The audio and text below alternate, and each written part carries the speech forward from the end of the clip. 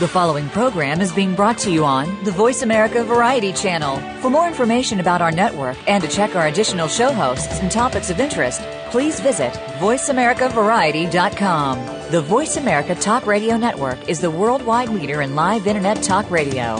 Visit voiceamerica.com. The views and ideas expressed on the following program are strictly those of the host or guests and do not necessarily reflect the views and ideas held by the Voice America Talk Radio Network, its staff, and management.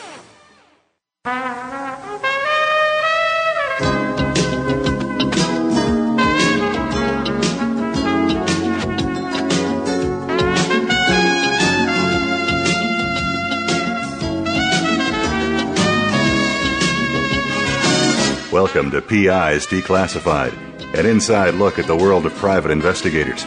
Your host is Francie Kaler, a noted private investigator. Francie and her guests take you behind the scenes and into the genuine, sometimes gritty business of investigation. You'll hear stories from the trenches with plenty of surprises. Here's your host, Francie Kaler. Well, hey, good morning. I've got New Yorker Michael Schoen joining us to talk about his countless experiences as a broadcast journalist. I'm so excited. Today, Michael is a CBS News anchor in the New York market. He's always wanted to report the news, and even as a young age, he was drawn to news and news commentary. He graduated from the New York City University Queens College, and his career path has taken him from broadcasting all news radio in Philadelphia, LA, and New York to newscasts on two national networks, RKO Radio Network and CBS News. He's been a beat reporter, a war correspondent, and also, by the way, he does voiceovers, doing commercials and film narrations and internet videos. And he's covered some of the nation's biggest stories, from the Gulf War to political campaigns to momentous courtroom processes, I guess you'd call them. News anchors and broadcast journalists, in my opinion, are often just like private investigators. You know, we operate right on the front lines. We conduct spontaneous interviews. We report just the facts. And probably the most important quality is we have to think on our feet and be ready for any new development. Hi, Michael. Thanks for joining me. It's great to be with you, and the great technology that makes us sound like we're in the same room, but we're as far apart as we can be in the continental U.S. Exactly. You're in New York, and I'm in California. It's amazing. So I'm curious how you got your first radio job. Well, I was out of college. It was a recession. And one of the reasons that the broadcast industry was so hard hit was because they took away all the cigarette advertising, which, who knows, about 20% of all the revenue. Wow. Newspapers could still put cigarette ads on, but radio and television were not able to put any cigarette commercials on. That created a very recession-like area. So the first job out of college was delivering duty-free goods to airplanes at JFK Airport. And and then I got a break where I was able to work at ABC News in New York as a desk assistant. That's the low-end job. What is that? What does a desk assistant do? Desk assistant does whatever the desk needs. Desk is a synonym for the editor, the person in charge of the newsroom. Okay. And excuse me. And I would be responsible for making sure people had the right wire copy and then telexes that came in, and I'd have to make sure that the paper didn't run out on those machines. All of those things are obsolete now because they all come in on the computer right at your desk. So desk assistants do different work nowadays. Also, in those days, they allowed desk assistants to go get coffee. So they would send you out, and you get coffee for everybody or sandwiches.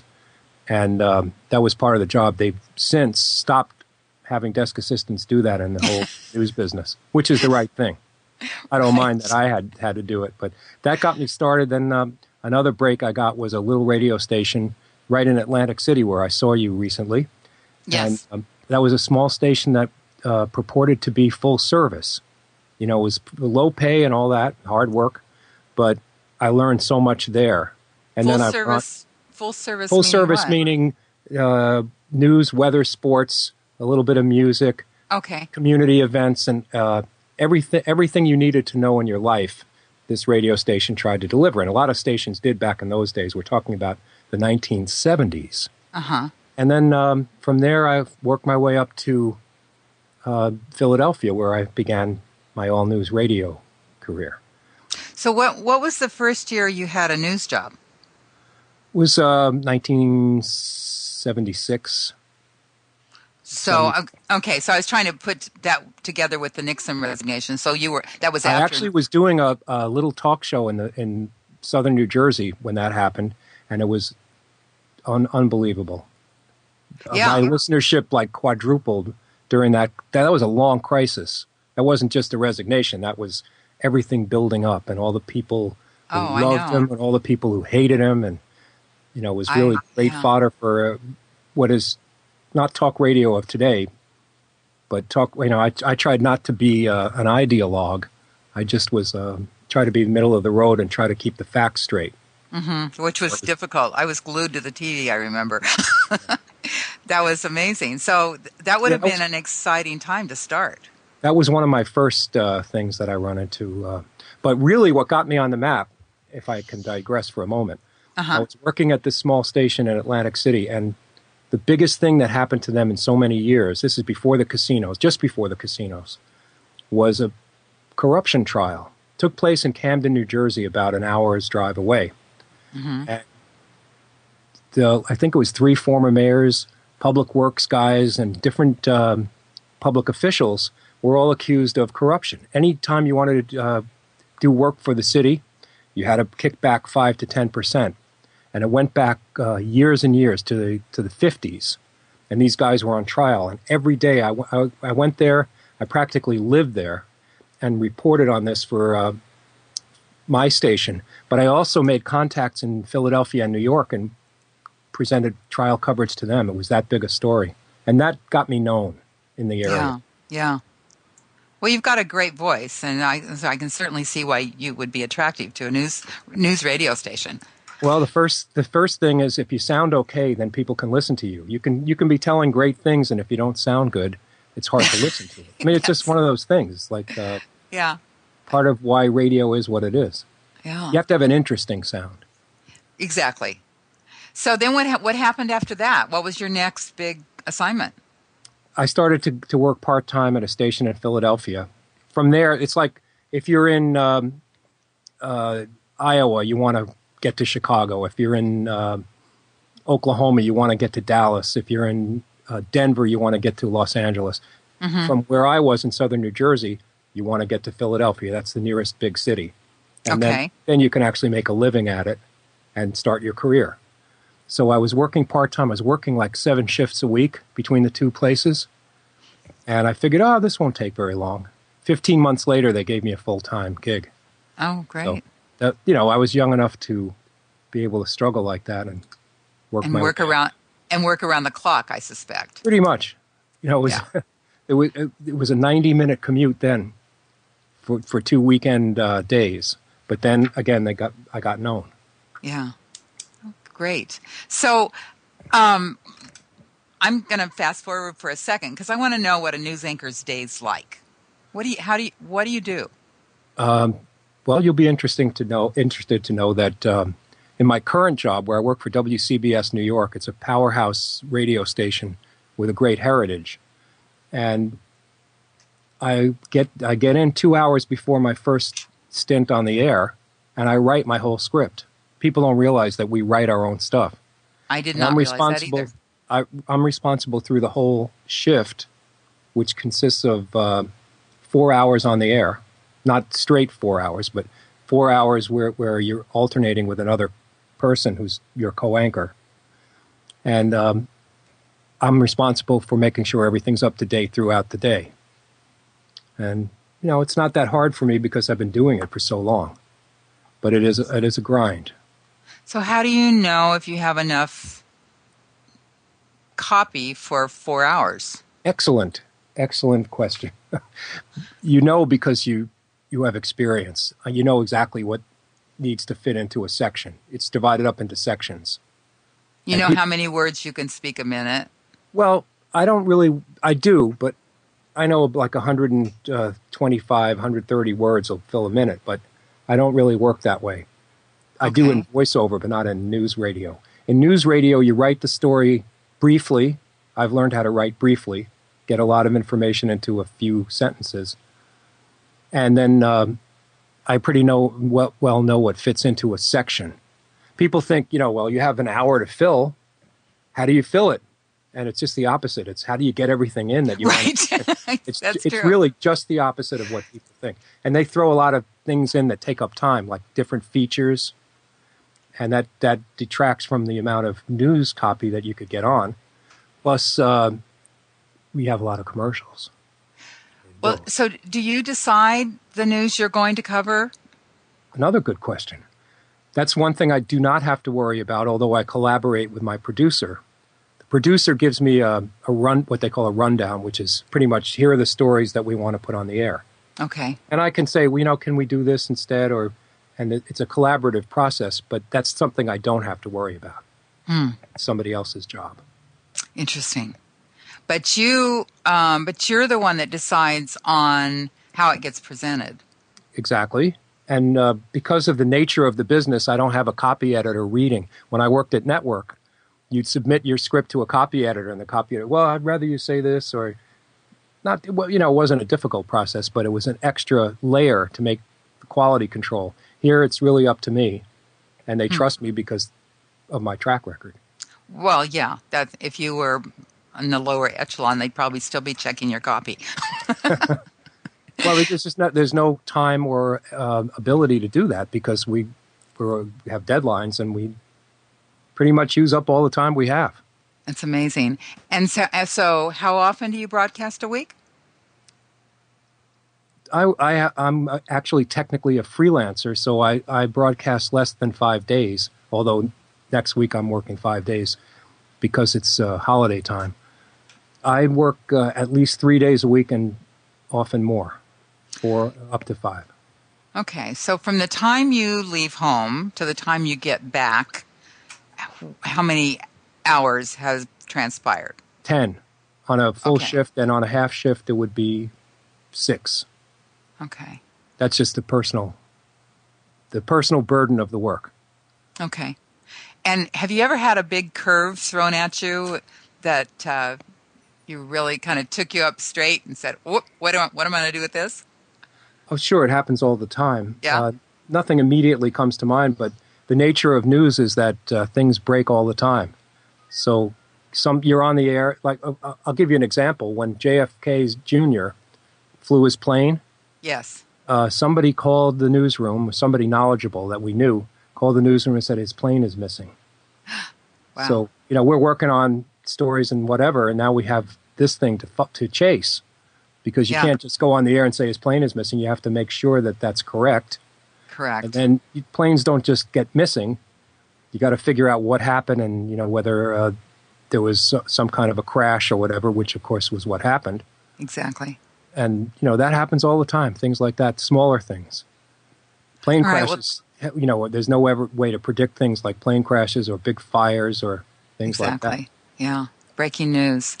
We're going to take a break, Michael. Michael Schoen will be right back after this commercial break.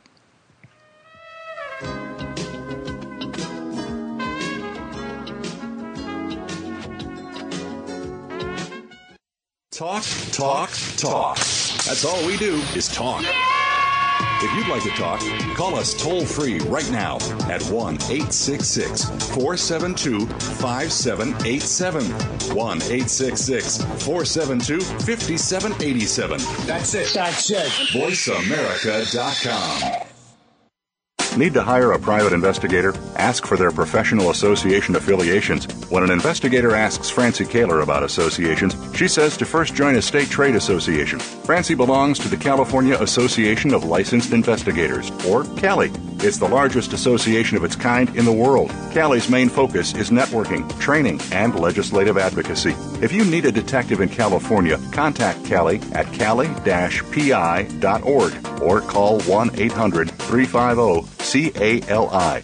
For a national association, Francie's choice is the National Council of Investigation and Security Services, or NCISS. For over 35 years, the Council's primary mission has been to represent its members before the United States Congress and governmental agencies. Find the Council at nciss.org or call 1-800-445-8408. NCISS, and Cali are great places to look for a qualified private investigator. Tell them you heard it from Francie on PIs Declassified.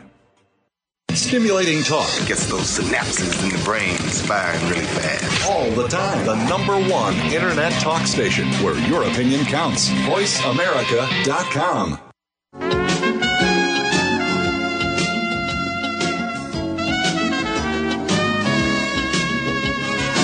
You're listening to PIs Declassified with Francie Kaler. You can call into the program. We'll take questions and comments at 1-866-472-5788. That's 1-866-472-5788. You can also email your question to Francie. Send it to francie@pisdeclassified.com. Now, here's Francie Kaler. Michael Schoen is a CBS news anchor in New York, and he's joining us today to talk about what he does. And so, Michael, we were talking about the kind of breaking news, but let's go back into your early days again. You went from radio to RKO. RKO was that's a very interesting time in broadcasting. I would say the peak for news radio was the 70s. People really listened a lot to the news on the radio then. Now, later they turned to TV more often. So if something big happened, they turned the radio on back then.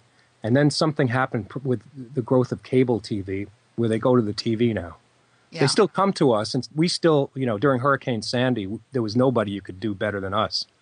We were, you could get us on the portable radio. Your TV and your cable were out if you had no power. And we really did our ratings like quadruple for that period. And we won all kinds of awards. I was part of it, but not specifically the leader of it. But nobody can do what radio can do in those kinds of situations. But radio can respond much more quickly, correct? Yes, and you just get somebody on the phone and you're alive. With TV, you got to go get a camera over there. Right. So they do some phone things too when they have to, but radio is nimble, and we know how to do it. That's a good way to describe it. Yeah, interesting. So go ahead. Well, I was just going to say the idea of doing news on the radio in the 70s was very staid. The newscaster would say, "Good morning." and that was the style that was around from the beginning of radio back in the 1930s. But at RKO came around, and it actually started in 79. So the 1980s was our window. And the idea was to present news in short form that would be compatible with music stations. That was the concept. Unfortunately, excuse me. Unfortunately, the government got easy and said you don't have to do news if you don't want. So that impeded the growth of RKO. But the thing that RKO accomplished was to change that stodgy sound that was characteristic of newscasting and make it conversational, the way it is today.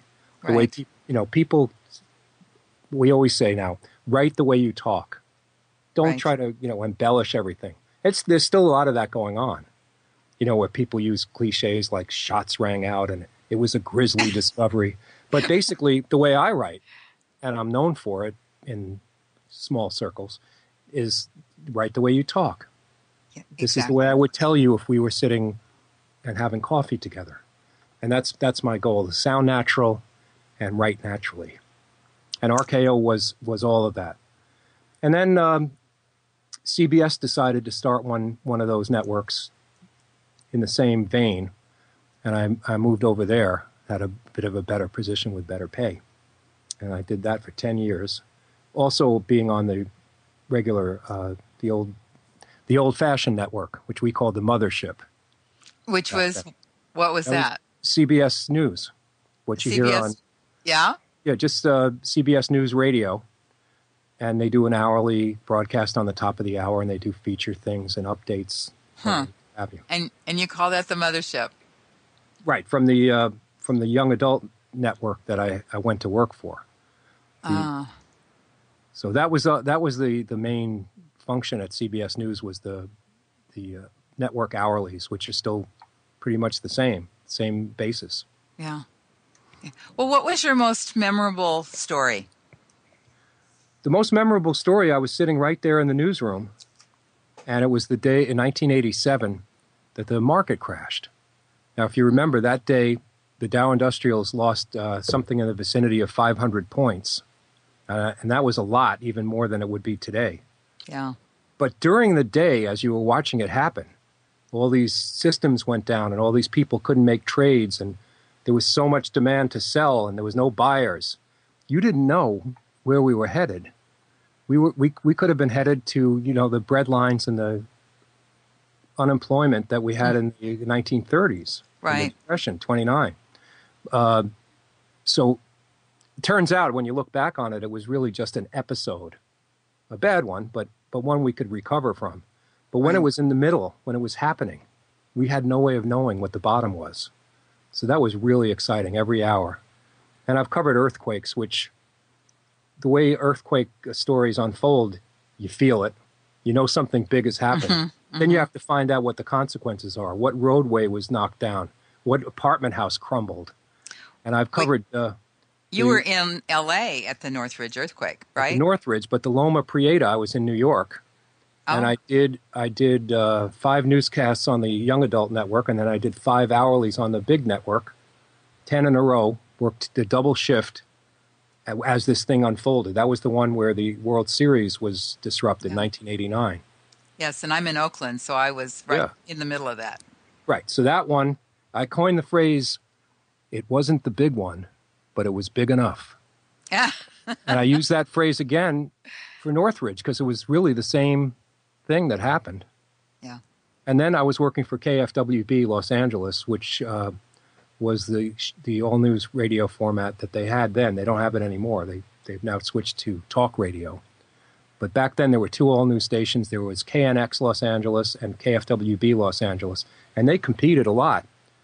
Now, I was with CBS for 12 years before, and then I go to KFWB, and I'm working for Westinghouse Broadcasting.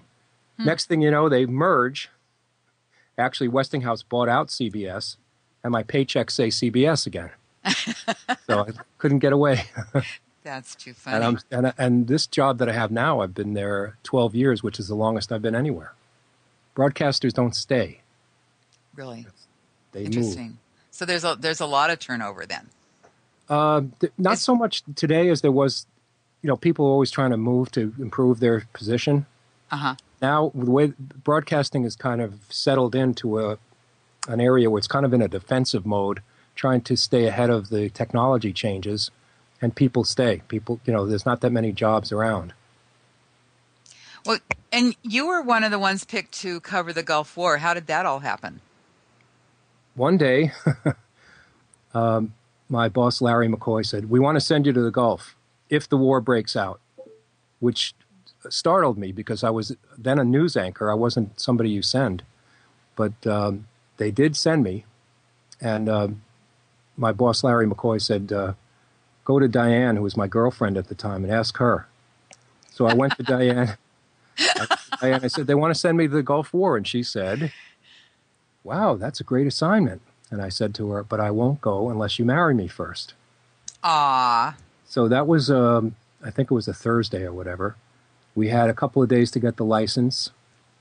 And she is an investigative reporter, as you know. Yes. She had an assignment out of town on that Monday, which was the January 14th, 1991. And Tuesday was the day the war was going to break out. That was, the line in the sand. So we got married on Monday. No notice. Right. Got married on Monday, and on Tuesday I went to cover the war till it was over. Oh, my goodness. We immediately separated, and she was covering a story in Ohio. So away I went. But we've been married since. That is too funny. No pressure, though. No pressure. It's actually the short version of the story. There's plenty more to go in that. I'm sure there is. We'll talk another time. Yeah. But the Gulf War was the first thing that I felt was when we took a military plane out of Andrews Air Force Base near Washington, D.C. We had to get to Washington first. Mm-hmm. A veteran CBS News correspondent, Chris Glenn, and I went together. And we got to Andrews. We had to wait, and finally we had a 8-hour flight to an Air Force base in Germany, then another 8 hours into Saudi Arabia. And what you knew was, we're here, you can't get out. There's no method of transportation to get you out if you had to get out. Really? Yeah. That people did come and go, but it was difficult. And you had to have a lot of connections to be able to come and go. That was the way it started. As you know, that war was not a long war, so things turned around a bit. But your adrenaline must have been really pumping. Yes. When you work a story like that, basically you're working 24 hours a day. Yeah. Even when I slept, I kept the TV and the radio on I had a hotel room. I kept the TV, and I had my own personal radio that I had brought with me. And when the radio and the TV went silent, I knew it was an air raid. So it woke me up. Wow. I didn't get much sleep. I didn't eat much.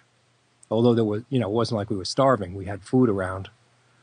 But I did lose a lot of weight during that 2-month period that the war was executed. The frustration was we were restricted in what we could do.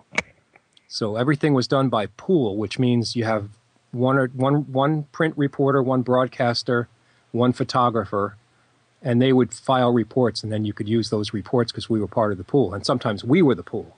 Mm-hmm. But we couldn't get out on the front lines like they did in the Iraq war that followed in 2003. Oh, I see. I spoke to a lot of military people. I was able to do some original reporting, but it was frustrating. And, of course, there were Scud missile attacks all the time. So right. That just led to the adrenaline you spoke of. Because how many people... You couldn't go into a shelter. You had to do your job. How many people were with you? CBS had quite a few people over there, for the TV side. And we had a radio unit of about 5 people. And, just reporters. We didn't have producers. And we were all doing our thing. And it must have felt like you were on alert 24/7. Absolutely.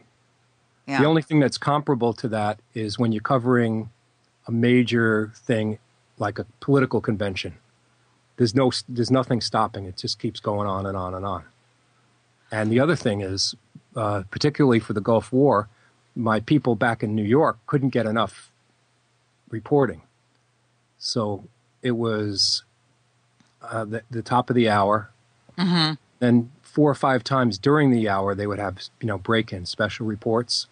Right. And then when big things were happening, like when the ground war started, it was 24/7 live. So, they just kept talking and kept bringing different people in, and I participated in all of that.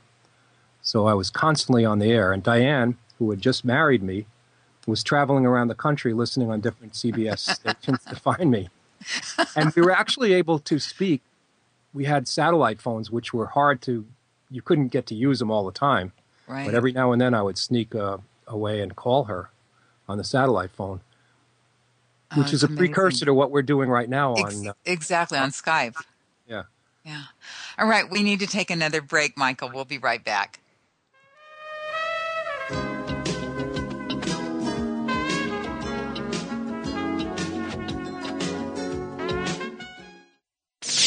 The Internet's #1 talk station. #1 talk station. VoiceAmerica.com. Need to hire a private investigator? Ask for their professional association affiliations. When an investigator asks Francie Kaler about associations, she says to first join a state trade association. Francie belongs to the California Association of Licensed Investigators, or CALI. It's the largest association of its kind in the world. CALI's main focus is networking, training, and legislative advocacy. If you need a detective in California, contact CALI at cali-pi.org or call 1-800-350-CALI. For a national association, Francie's choice is the National Council of Investigation and Security Services, or NCISS. For over 35 years, the Council's primary mission has been to represent its members before the United States Congress and governmental agencies. Find the Council at nciss.org or call 1-800-445-8408. NCISS and CALI are great places to look for a qualified private investigator. Tell them you heard it from Francie on PI's Declassified.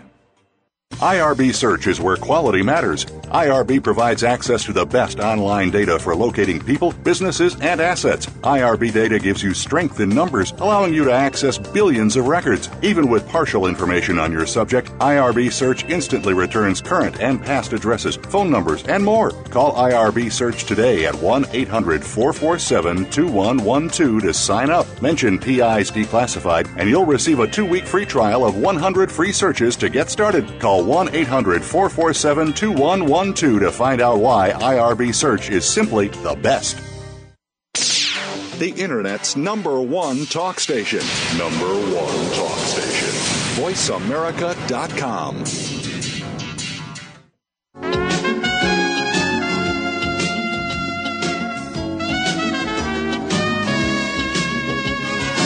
You're listening to PIs Declassified with Francie Kaler.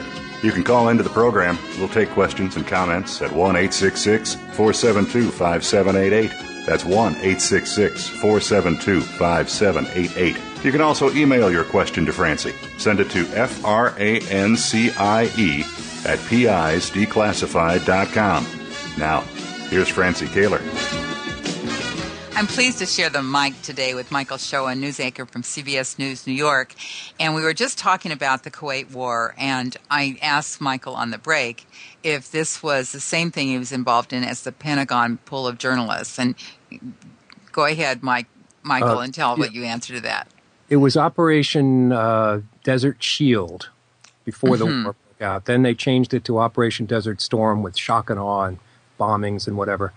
And what happened was there was a Pentagon pool that was assembled, and if Shield turned into Storm, we were going to be activated. So it's almost like being in the military, where you get your orders and right. You know, and so we did, and the Pentagon pool was fit onto a C-141 Starlifter. That's a big military transport plane, and it's your seats face the back. The first thing they give you is earplugs, because the cabin is not insulated, so it's really loud, unlike a commercial airliner, let's say. Right, yeah. And it was 16 hours in the air, 2 8-hour jaunts, as I told you before. And everybody on that plane was a journalist or a technician or a photographer or a sound person. And everything was done in what they call high 8 video. So that's completely obsolete now, but it's better than the Vietnam War, which was done. Well, the Vietnam War was done a lot in 16 millimeter film, but the high 8 footage should be pretty good. It's not high def, as the later wars have been. Right, but, right. The technology at the time, everybody had to use high 8, which was not the standard. The standard then was called beta. So that's just a little side trip. And you were going over with some pretty well-known people. Yeah, I can't remember all of them, but there were some brand-name people, news anchors and, big-time news people. Sam Donaldson was one of them. Because Sam Donaldson knew Diane, so I showed him our wedding pictures. I love that. And he said, and here you are. Because, you just when you went over there, that was it. You were dedicated to do that and nothing else in your life. Were you concerned about the danger? You can't really be that. Yeah. If you're going to go over there, it's like if you're going to scuba dive, it's not natural to go in the water and breathe. But if you decide you want to do that, you got to forget about the phobias and do it. Kind of like skydiving. Yeah, same thing. If you're going to jump out of an airplane, you got to say, well, this is going to be fun. And you don't worry about, well, what if the chute doesn't open? Yeah. So, it's a similar thing when you cover, you're in a war zone. If you're a journalist, you're not the priority, and you can't think of your personal safety or you can't do your job. Mm-hmm. So, and that was pretty much universal. I didn't perceive anyone to be afraid. When the missile strikes came, they came. Yeah. And one in particular was right near my hotel. I was in, I can't remember the name of the town, but it was near Dhahran, which was a big air base. And so it was a target for Scud missiles. I was briefly in Riyadh where the briefings took place that everybody watched. Mm-hmm. I didn't like it there. I didn't have enough access to enough things. So I agitated my home editors to move me back, and they did. Agitated is such a great word. Yeah. Well, it's Yeah. got to look after yourself. They don't know what's going on. They just hear your results. So, Yeah. so I went back to the Dhahran area, and there were, if you remember, that water company, the missile hit that building where the water company was housed, killed quite a few people, and that was maybe a mile away from where I was sleeping. So my mother was very worried, and I'm sure. Till they found out that I was not, no scratches. Now, at the end, though, didn't you ride into Kuwait with the Saudi troops? Exactly, yes. What happened was we heard that there was going to be this signing of a treaty, which happened, and then you had to find your way in. That was really on us. So we went to this guy, Mohammed. Everybody's name was Mohammed, but he was a Saudi Air Force colonel. Two of us, a guy named Lou Miliano, who was working for the station I work for now, and me from the network. And we tried to sweet talk him into letting us go on his plane. And that was another cargo plane, but it was smaller, and it was run by propellers. And he said, gave us some resistance because some other people from CBS were nasty to him. And so we had a sweet talk him, and he finally let us aboard. So it was this guy from Tampa TV and his photographer, and Lou and I, and a lot of Arabic speaking journalists. And we went, and we took that plane to the border of Kuwait, and then we switched to a bus. And we went in on a bus as the sun was coming up. Yeah. And it was amazing. Everything was bombed out. The country had no running water, no electricity. But we ran into people as we went down the route into Kuwait City who were just celebrating in the street. And I always made the comparison between the men and the women. The women were dancing and ululating, which is la la la la la la. Yeah. You may remember that. Yes. They were just so happy and celebrating, and it's so great, George Bush. And when I had a Saudi identification badge, so they didn't know who I was at first. When I said I was from America, they would say how great George Bush was. He was their liberator. And then we went, and then the men would be firing these, I don't know where they got them, assault weapons into the sky in celebration. But the women talked about how great it is to be liberated, and the men talked about how we're going to get Saddam Hussein and we're going to tear him apart. That's the difference between men and... That was quite an experience. It was mindful of VE Day in Paris. The whole idea of these people who have been subjugated. And everybody talked about somebody that was missing or dead, and the country was, and one guy I put on the air who said, the buildings have been destroyed. We can rebuild, and we will rebuild. And they did. What an amazing experience. Are a very small, very rich country. But they had great determination. What a great experience. Something you couldn't ever explain unless you were there. I'm sure you don't even have words to really adequately explain how you were feeling. And I got back to New York. What happened was the war ended. They signed the treaty. And my boss says, okay, now work your way out. By this time, there were flights. You'd have to go across the King Fahd Causeway into Bahrain, which I did. And I did it the night before because Saudi Arabia is completely dry, and you couldn't get a drink. And all these journalists, these heavy drinking journalists, were on the wagon the whole time. So I spent my final night there at a hotel in Bahrain, where I had a glass of wine to break my fast. And then I had a flight the next morning, and I met Diane in Paris, and we had our little honeymoon there. Aw, that's great. What a great love story. Yeah, and then that was that. And when I got back to New York and I walked into the newsroom for the first time, CBS is a pretty big newsroom. They erupted in spontaneous applause, which was very moving for me. Yeah. Oh, I'm sure. To be recognized by your peers, for sure. Yeah, it's right. wonderful. Yeah. Well, Michael, what are some of the political campaigns you've covered? I've covered 84 and 88 and 92 and local campaigns as well, but there's not as much hoopla. But going to a political convention is fabulous because everybody's there. Yeah. If you go to the Democrats, all the Democrats who mean anything are there, plus all the groups that they work with, like the National Organization for Women and different civil rights groups and, groups that are associated with Democrats. And then if you go to the Republicans, the NRA and different groups that are associated with Republicans are there. Mm-hmm. And, some of the same groups go to both. Correct. And everybody's there. You can blow off one governor to speak to a senator, That's not the everyday experience. And the conventions are very interesting. When I was a little kid, I started getting interested in those conventions. It's just the process. They've streamlined it a lot now because it's all made for television. But in the old days, they had these big speeches. They'd nominate somebody and there was a speech. Then somebody's going to second the nomination, and that was a big speech. And everybody looked forward to the candidate when he was finally nominated making his big speech, and that still exists. But they have definitely streamlined the conventions. But covering those is great. And covering the debates, which I have done a little bit of. What would you say was the most interesting convention you attended? I think 84 Democrats. I was on the floor. Getting on the floor is difficult. That's an inside thing. You can't just get on there. You have a limited number of passes, and the passes are spread around to a few people.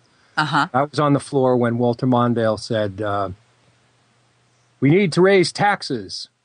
I am going to raise your taxes. And I just told you that, but he won't," meaning Ronald Reagan. And we looked at each other, we reporters on the floor. He just blew the election. Yeah. Now, really? That wasn't actually what blew the election. There's no way he was going to win in the first place because Ronald Reagan was so popular. Mm-hmm. But it was a moment that everyone remembered, and it was definitely not a good strategy. No, I can't. Interestingly enough, I don't even remember that statement. But you're right. He didn't have a chance anyway. And the New York governor, Mario Cuomo, gave a great speech, and everybody thought he'd want to run for president, and he never did. I do remember that speech. Yeah. Yeah. Interesting. Yeah, and he never did. And he was a very well-respected personality. And in that particular political convention, we broadcast from the convention. We did our hourlies from the convention floor. And then you may remember that this happened at the time of the convention, the San Ysidro McDonald's massacre. Mm-hmm. I forget how many people were killed, but it was a big story. So we had to start the newscast from New York because you couldn't be talking about, 8 people are dead and whatever, with Happy Days Are Here Again playing in the background. That's fine when you're talking about so-and-so is going to speak today and everybody's waiting to hear this or that. But if when you had that story that had to be the lead every newscast, so they had to change their plans, start the newscast in New York, and then with more news, let's go to the convention floor and Michael Schoen.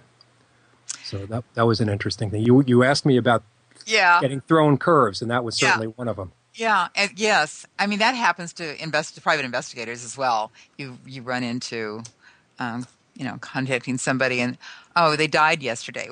Yeah, that's true. But the thing about that's common between investigative reporters and PIs Mm-hmm. is you go where it takes you, whatever the facts take you. And the one thing that I've always said about investigative reporting is if everything doesn't fit right, then you better find another hypothesis. Same thing with PIs. If it doesn't fit, then maybe your theory's wrong. Maybe something else is what's happening.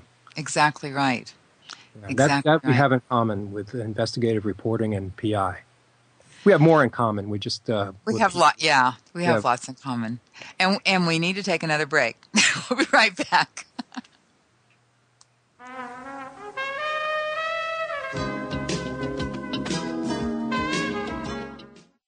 News, opinion, your voice counts. Call toll-free 1-866-472-5787. 1-866-472-5787. VoiceAmerica.com. Need to hire a private investigator? Ask for their professional association affiliations. When an investigator asks Francie Kaler about associations, she says to first join a state trade association. Francie belongs to the California Association of Licensed Investigators, or CALI. It's the largest association of its kind in the world. CALI's main focus is networking, training, and legislative advocacy. If you need a detective in California, contact CALI at cali-pi.org or call 1-800-350-CALI. For a national association, Francie's choice is the National Council of Investigation and Security Services, or NCISS. For over 35 years, the Council's primary mission has been to represent its members before the United States Congress and governmental agencies. Find the Council at nciss.org or call 1-800-445-8408. NCISS and CALI are great places to look for a qualified private investigator. Tell them you heard it from Francie on PI's Declassified. Streaming live, the leader in Internet talk radio, voiceamerica.com.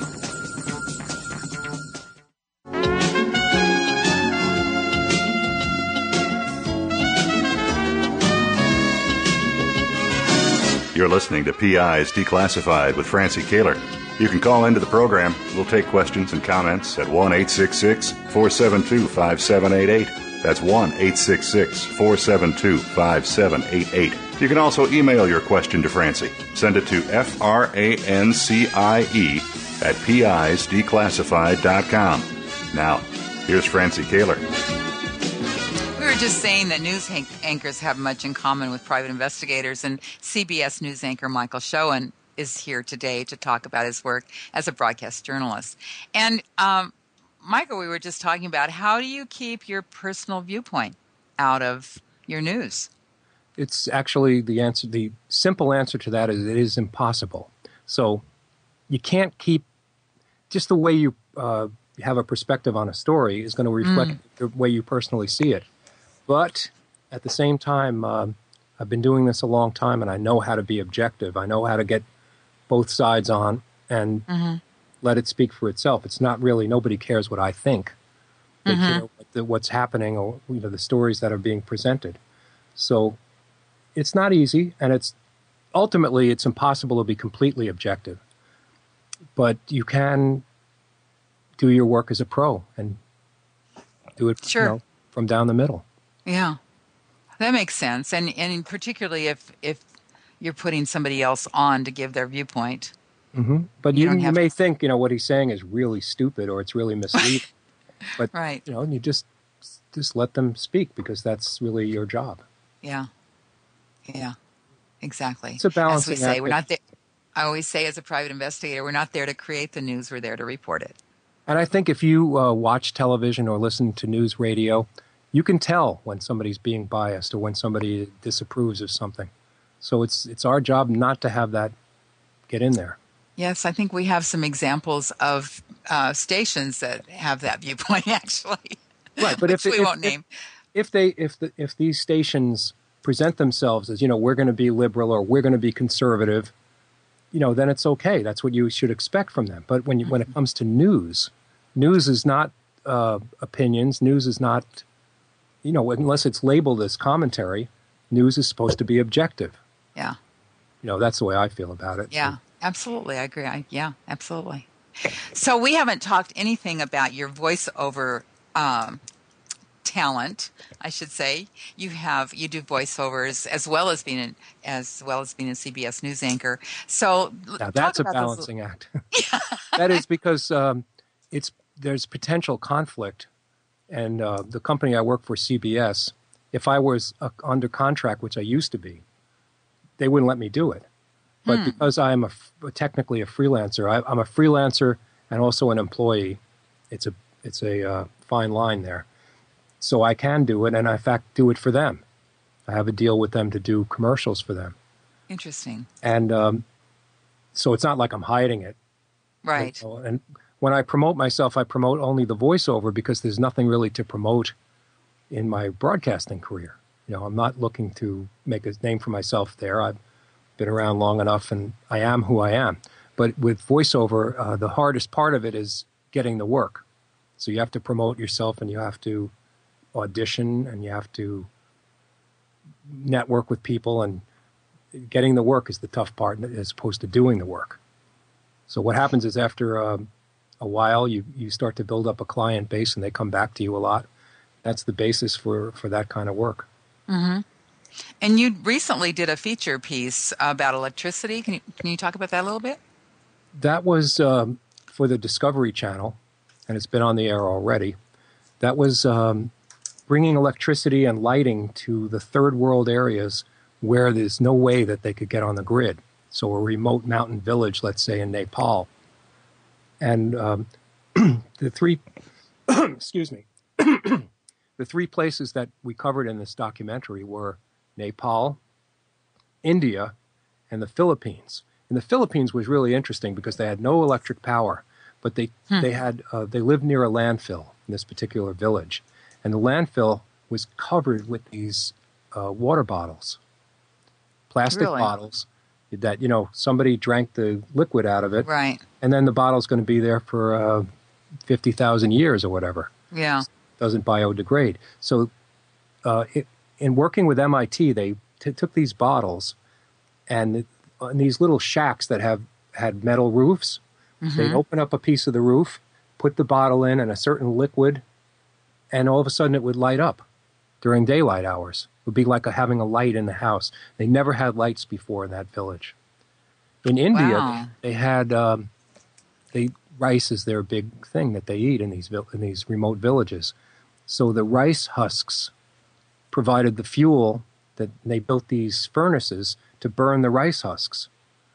And they were able to generate a small amount of electricity, which kept the day didn't end when the sun went down. They had lights at night.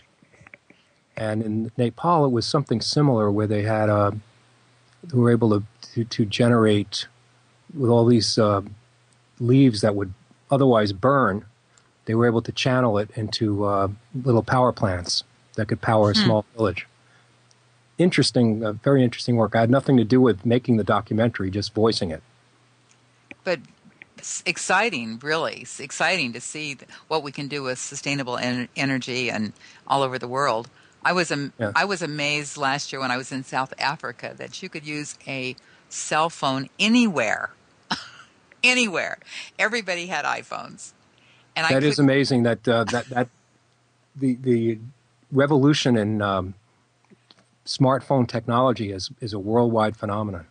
I couldn't believe it because places in California we don't have cell service, and here we were. Well, that's because the people don't want these little cell boxes in their neighborhoods. Yeah. So that's why you have dead spots, because the powerful people are able to fight to keep those things out. Yeah, and here we were out in the wilderness, miles from anything, and we had cell service. It was amazing. Yeah. So just to say, documentaries are the thing I like to do most. But, I do all kinds of different things. Internet videos, which is something that didn't exist some years ago. Now it's so common, and I do a lot of them. And other little things. And then national commercials are the biggest things that I do. Yeah, you've done some, ACT mouthwash? Yeah, ACT mouthwash. ACT mouthwash and New York Yankees radio. We should mention that. Yep, I introduced segments on the baseball broadcasts. I've been doing that. This is my 5th season. Oh, that's great. Yeah, so that's nice. Yeah. So you probably have some Yankees fans that may be listening to this show. Well, if they listen to the broadcast, they'll hear me. Yeah, they'll recognize your voice. I just introduced these segments like "It's time for the scoreboard show" or "This date in Yankee history." Those kinds of things. That's great. So do you feel comfortable with internet broadcasting versus radio broadcasting versus everything else that's going on? I mean, how do you feel about what's happening with this kind of venue? It's really two different things. It's broadcasting in the traditional sense, but for example, you appeal to PIs and a wide universe around that. But you're not broadcasting to the masses as radio has to do. Mm-hmm. So we're more of a mass media, and podcasting and internet radio is more narrow casting. So, the audience that I deal with on my radio station will reach, several million in a week's time. And podcasts, it's hard for them to get anywhere near that because there's so many of them. Right. And most of them are very specific in a specific area, specific industry, or specific interest. So, there's room for all of it. There has been an adverse effect on the radio industry from, first of all, cable TV. Secondly, internet, information flows over the internet. People might say, I don't need to turn the radio on. I can just get it right here on Google. So, radio has always had to adjust to different things. When I first went to CBS, we had directors. They got rid of all the directors because they really weren't necessary, but they were there for so many years and they were unionized. So I'm sitting with, CBS was going through a reduction in force, if you might say, and people got laid off. So it was a big layoff day, and I'm sitting with this guy ready to go on the air. And I said, wow, all these layoffs, it's a tough day for CBS. And he said, this is nothing. You should have been there the day that the sound effects department disappeared. He was an old timer, and he was, radio was the preeminent medium back, was all the way into the 1950s when TV came and created all that competition. So what I'm bringing out is radio has always had to adjust to the different marketplace, and it's consolidated. There's far fewer people doing the radio than used to be. When you had directors, like I just said, and there was a technician for every technical thing, and now we run our own boards and we do our own technical work. All those guys that used to do it took buyouts. Right. Michael, we're at the end of our show. They're letting me know we have to wrap it up. So thank you so much for being on the show today. It's been a pleasure to talk to you as always. And to my listeners, tune in again next week as we declassify more real stories from real investigators and sometimes investigative reporters and news anchors. It's PI's Declassified. I'm Francie Kaler. Thanks for listening. Thanks, Michael. Pleasure to be here.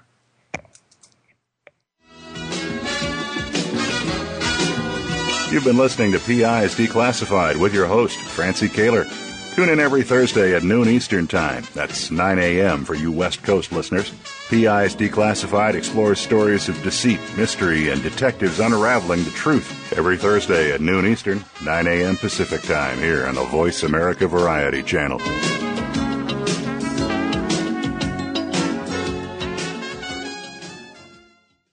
Need to hire a private investigator? Ask for their professional association affiliations. When an investigator asks Francie Kaler about associations, she says to first join a state trade association. Francie belongs to the California Association of Licensed Investigators, or CALI. It's the largest association of its kind in the world. CALI's main focus is networking, training, and legislative advocacy. If you need a detective in California, contact CALI at cali-pi.org or call 1-800-350-CALI.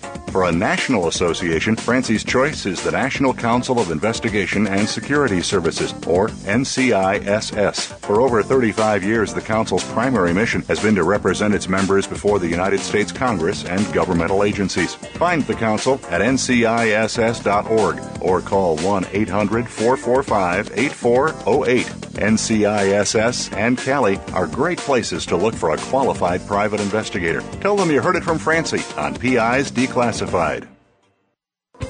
Thanks again for listening to the preceding program, brought to you on the Voice America Variety Channel. For more information about our network and to check out additional show hosts and topics of interest, please visit voiceamericavariety.com. The Voice America Talk Radio Network is the worldwide leader in live Internet talk radio. Visit voiceamerica.com. The views and ideas expressed on the preceding program are strictly those of the hosts or guests and do not necessarily reflect the views and ideas held by Voice America Talk Radio Network, its staff, and management.